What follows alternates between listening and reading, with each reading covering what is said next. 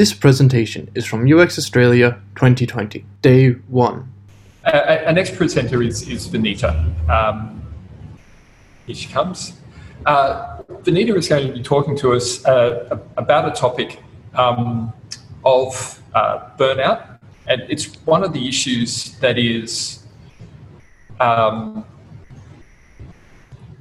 easy to miss, easy to misrecognize in ourselves. The consequences can be quite dramatic and traumatic, and your colleagues may not be willing or able to say something about it. Something like a little over 3,000 Australian lives are lost to suicide each year.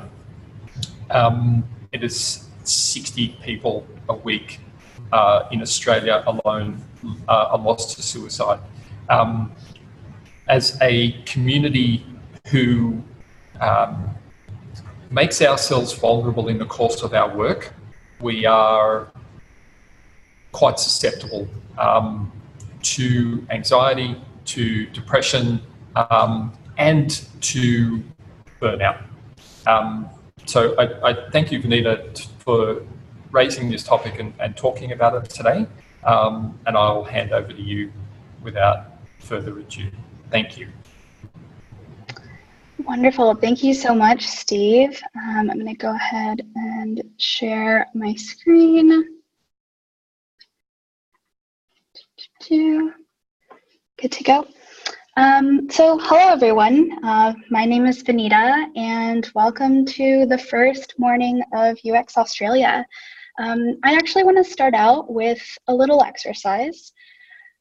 So I'm going to ask everyone to close their eyes, and I promise that we're not doing a meditation. If you want to count it as your daily meditation, totally fair. I'm not going to tell your habit tracker otherwise, but I'm just going to ask you to walk through a scenario with me. So as your eyes are closed, imagine the last time that you really felt depleted and drained. You felt completely exhausted, nothing felt inspiring, and everything was either mind-numbingly dull or just way too overwhelming to handle. Every day felt like a really shitty day, and it had been that way for a while. It was honestly just about survival at that point. So gently open your eyes. For some people, this may be what they're feeling right now in this very moment. For others, it may be something that's familiar to them in the recent past. And then for some of us, it might actually be recognizing these signs in either our fellow team members or even our family. So let's really talk about the elephant in the room, burnout.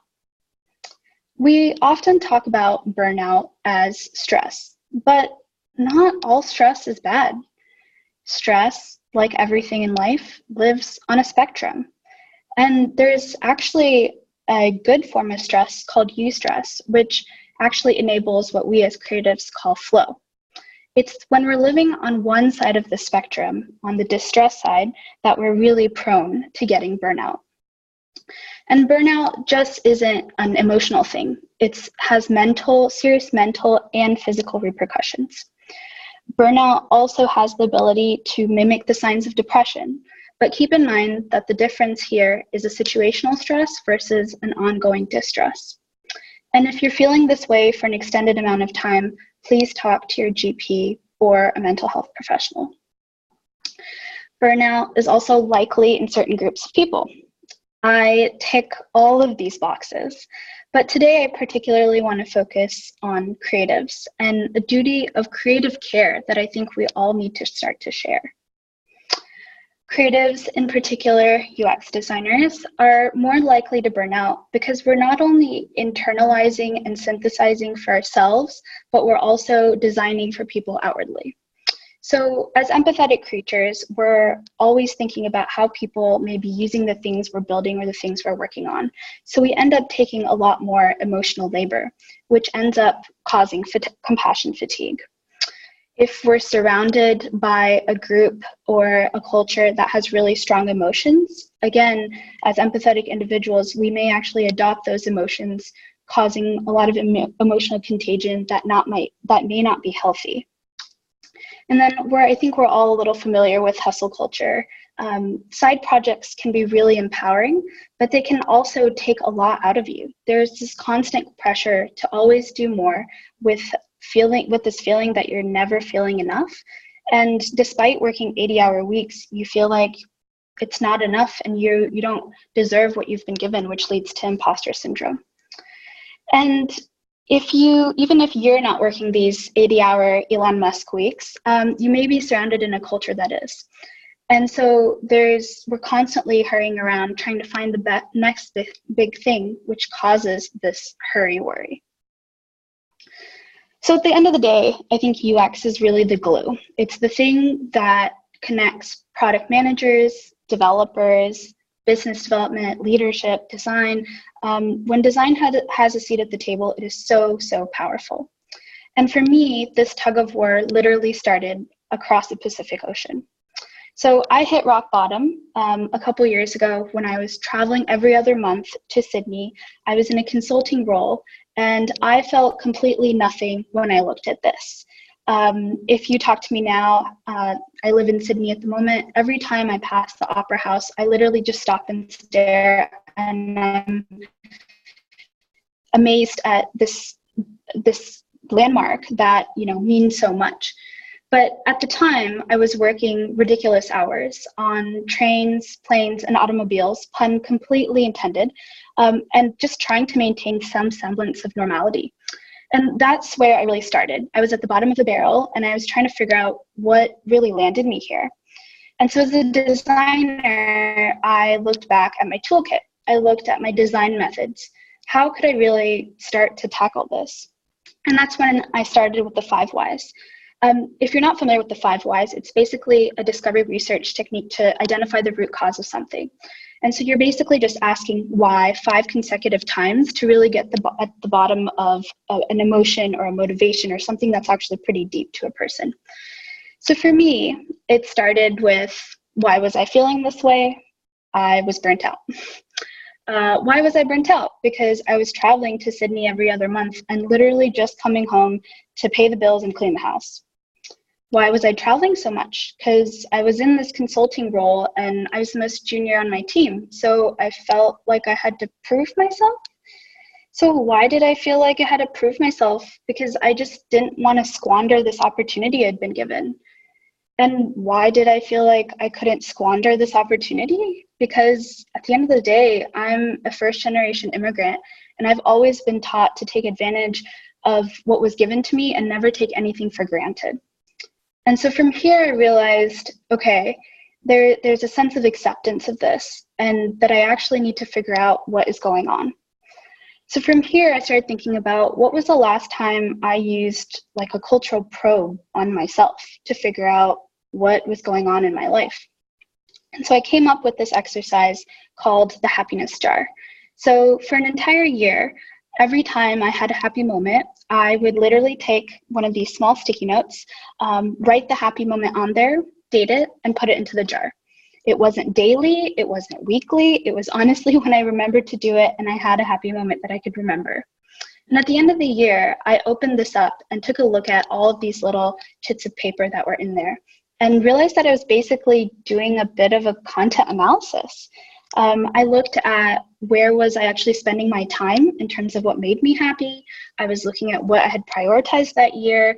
And while it had originally started as an extremely qualitative exercise, literally just writing that moment on a sticky note and sticking it in a jar, it was really interesting to see it be quantifiable with all the sticky notes together and see what I was spending my time doing. So from here, I realized I had 3 basic design directions. One was that I could die from karoshi, which is the Japanese word for dying from overwork. I could try and take a vacation, knowing that it wouldn't really help. Studies show that a large part of burnout is that you're never actually getting close to a feeling of stability and never a feeling of catharsis either. So taking short vacations don't actually help that much. Or as a designer, dealing with ambiguity, I could lean on into that discomfort and figure out what was going on. And so from here, I realized that there were these 5 basic themes that I wanted to focus on. Today, I won't be able to share methods for all of these themes, but I do have them documented in the index, in the appendix, if anyone is interested. And so the ones that I want to focus on are mindfulness, connection and meaning, and acceptance. Mindfulness. This is a pretty overused word at the moment. I think it has a lot encapsulated in it. But, you know, I took a moment and I did a little bit of research. And did you know that you actually make the most number of decisions when you exhale? Clavicular breathing, which is the kind of shallow breathing you have when you're really stressed out, only fills up 1/3 of your lungs, and it actually leads to worse decision making. So while we may all talk about meditating and being Zen, there's actually scientific proof that shows that it could actually help us. And so if we can actually control our breathing a little bit more, we're actually likely to make better voluntary decisions. Connection and meaning is another one that I really struggle with. So when I'm burnt out, I am a little ball of cynicism, quite literally. I think anything everyone says to me that's positive is crap. I just don't believe them. And that's because I'm not in the right headspace at that moment. And so I started what I call a burnout folder, which is I store all the nice things people have said to me, usually before I'm burnt out. And so whenever I start reaching, I know that I'm getting close to that moment of feeling burning out and just knowing that this is it. I open up this folder and actually read through all of the things that are in there. Because in so many ways, it's about realizing what impact you have, that you're appreciated, that your effort is actually being rewarded. And so I can actually start to see a little bit of the good in me and come out of my little ball of cynicism. Another theme that I tried to tackle was acceptance. And acceptance is a really hard one. I really, really struggle with letting go of expectations that I have of myself. To a lot of friends, I say that I have a really low guilt threshold, which basically means that you can make me feel guilty about anything and everything. I left a tissue outside. Oh, no, I feel guilty about that, and I will think about it. Another is what I call professional PTSD. So I've realized as I've moved from one role to another, sometimes I've carried along undesirable and unhealthy behaviors with me. And that's pretty difficult to let go of when that's really internalized. And so these are pretty lofty goals, right, to try to tackle. You're just like, where do I even start? And so again, I went back to a really, really basic tool, which was just a sticky note. This is something that I have up in my bedroom at the moment. It's on my mirror, and it's a really simple positive affirmation, but it's really explicit to me. I have this tendency to compare myself to others quite a bit, and so I have to stare at this every morning, literally facing myself in the mirror to try to internalize this a lot more. And so here's where I've also realized that we need to all channel a little bit of Oprah love, which is that you can have it all, but you just can't have it all at once. And so I also want to take a second here and talk about the second elephant in the room. He was in the corner. He was socially distant. So he's going to come out now. He has a mask on, so don't worry. But that in this current world, we're all feeling a bit burnt out because of the pandemic. We're all so close to burnout already that this has just pushed us right over the edge. But the thing I really want to ask here is, why are we always flying so close to the sun? Are we in an industry that demands it, or are these the demands that we've placed on ourselves? And I love this quote by Anne Helen Peterson, because as designers, we love white space. We love open spaces. But here's a really amazing situation where we simply have too much of it, and we have to figure out how are we going to navigate this. And if we take a step back and think about what's actually led to pandemic burnout, there's a lot there.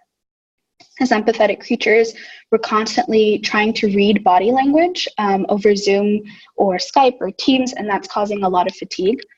There's not a lot of shifts in mood or mode or activity or attitude.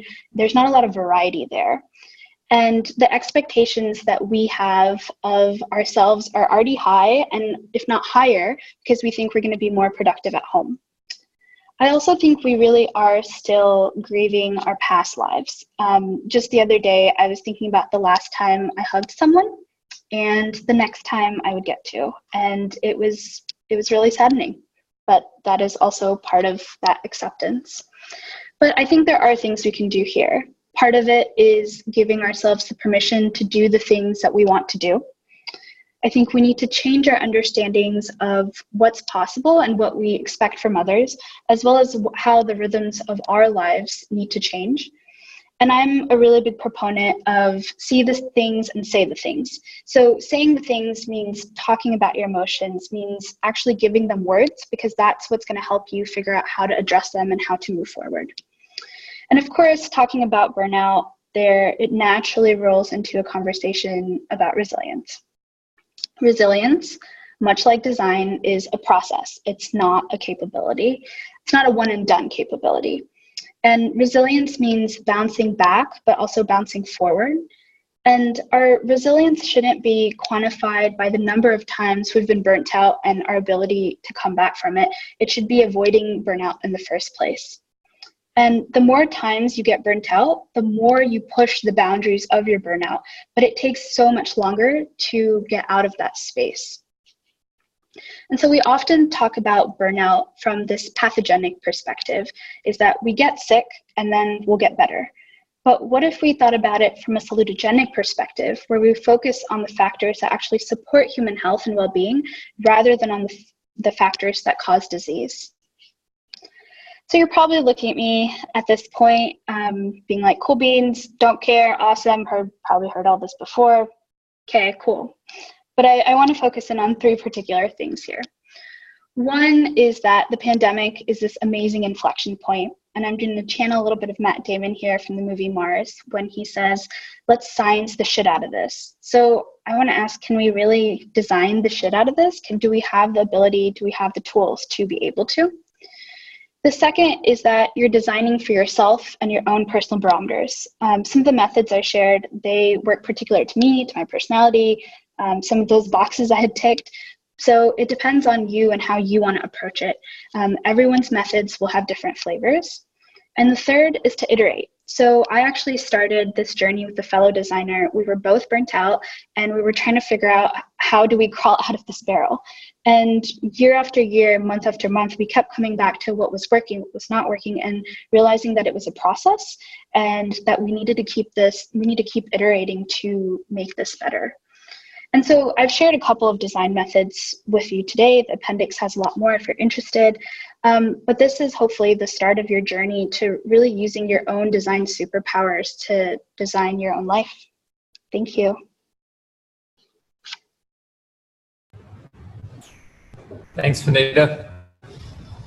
We have a question has been sent through from Kevin, which I'll read out. He says, just wondering if you believe more people are not taking sick days off because they work through because they are at home. I definitely believe they are not taking enough sick days. I was actually personally looking at my sick days the other day and realizing that every time I have been sick, I've just worked through it. But if you think about if you were coming into the office, you would have naturally taken that day off. And it's hard to have that separation of space, especially at home, to say, like, I'm not going to go in if you have a dedicated room, or if it's, somewhere that is in the common space, to not touch that and actually take the time to recover, which I think is actually more important now because everything is just an open space at the moment. Anna has sent through a question. Burnout often seems to be worn as a badge of honour, much like being busy. Do you have any suggestions as to how we can change the conversation from being busy as an achievement? Definitely. I had a conversation actually late last week where we talked through it becomes a badge of honor, and you all kind of grow through burnout together because it becomes a solidarity thing. And I think it's seeing things and saying the things. It's starting that conversation and saying, hey, this is not okay. This is something that we want to make better, and that as an industry, if we can adopt these practices and actually figure out how we can make this healthier is is part of it. I think it's a lot about voicing it. And I have been in a room where I've said I'm burnt out and everyone gave me a very, it's a look of pity, which is not a great position to be in. But at the same time, I knew that it started a lot of other ripples and other conversations. So sometimes I think it is also about being brave and just saying, this is what it is, and sitting in that discomfort. I know with that comment around being busy, we often forget that our busyness is a choice, and we're often choosing to fill up our spaces with work instead of choosing to fill them up with other things. And I think part of our conversation needs to be to highlight those non-work uses of our time, and to encourage other people to have non-work uses of their time, unless that's what they want to be doing. So, and we also tend to think of being busy as work, and it doesn't have to be. It doesn't need to be. Brian sent through a question. If you feel that your workplace lacks the space to say the things, how would you go about changing that within your work culture and within your teams? I think that is a tough one, and again, it's also a process. I think a lot of it is around sharing different methods of working that maybe is external to your team, even to show like, hey, I saw this, I just want to share it, and it's inspiration, and hopefully it's a little bit of inception, right? It's how do you start getting people to start thinking about those things slowly, and it's not always a linear upward process, but if, for me at least, with my team, it's been sharing inspiration. I actually found this amazing article the other day which talked about when we block time out of other people's calendars, what if you had a notification that said, you're actually taking away, an hour of her personal time by blocking out this 1 hour time block. Could you actually make it shorter? So things like that. And I had shared that with my team and they were like, wow, never thought of it that way. So it is a process, but I think part of it is inspiration. And I think also part of it is finding allies and kind of champions of that and making sure that spreads through maybe individual people, but then causes a larger cultural change.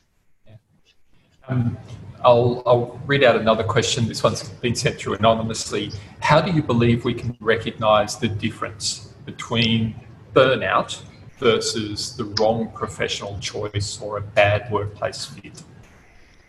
I've definitely struggled with this quite a bit. I know, so one thing that I didn't mention in the talk that I was thinking about quite a bit is that I think when a lot of people are burnt out, they just leave those jobs. And that's not always an option for everyone, right? So how do you actually change the way that you're working and still continue in that job and or remove yourself from that environment? So I think it's kind of twofold. In a previous job where I really struggled, I at first figured out what were the methods that I could use. And when I kind of reached that point, I also sought out professional help, whether that could be a career coach, that could be a mental health professional, to understand, are you doing everything you can in that environment? And then I think at the end of the day, sometimes it is about removing yourself from that environment entirely to figure out if, that is actually the cause of it. It is difficult. I think it's a lot of conversations because a lot of people maybe aren't addressing it or aren't saying those words outwardly to maybe identify a toxic culture. It's one of those things that we see perpetuated in areas like the medical profession, where you get a lot of interns, a lot of medical students burning out from their career, and as you say, like removing themselves from the profession because they can't cut it. And the reality is that we lose every year hundreds, if not thousands, of very dedicated, very capable, very talented health professionals who are being forced to work in an environment that's not conducive to getting the best from them and allowing them to contribute their best. And so we lose them, and we don't try and fix the system because the people best able to your last point, survived, and see it as, we have that sort of survivor bias, and we think that, well, we've weaned out the weak ones, we've weaned out the poor performers, and the reality is that that's just not what we're doing. And I think it's also important. So I studied medicine in uni, and similarly, I just realized that I have to design my own conditions and design to the limitations of my body. And I finished most of the uni medicine course and realized that it wasn't something that I could sustain, even though it was something I was really passionate about, but it wasn't a lifestyle that I was willing to invest myself in. Yeah, which is a shame.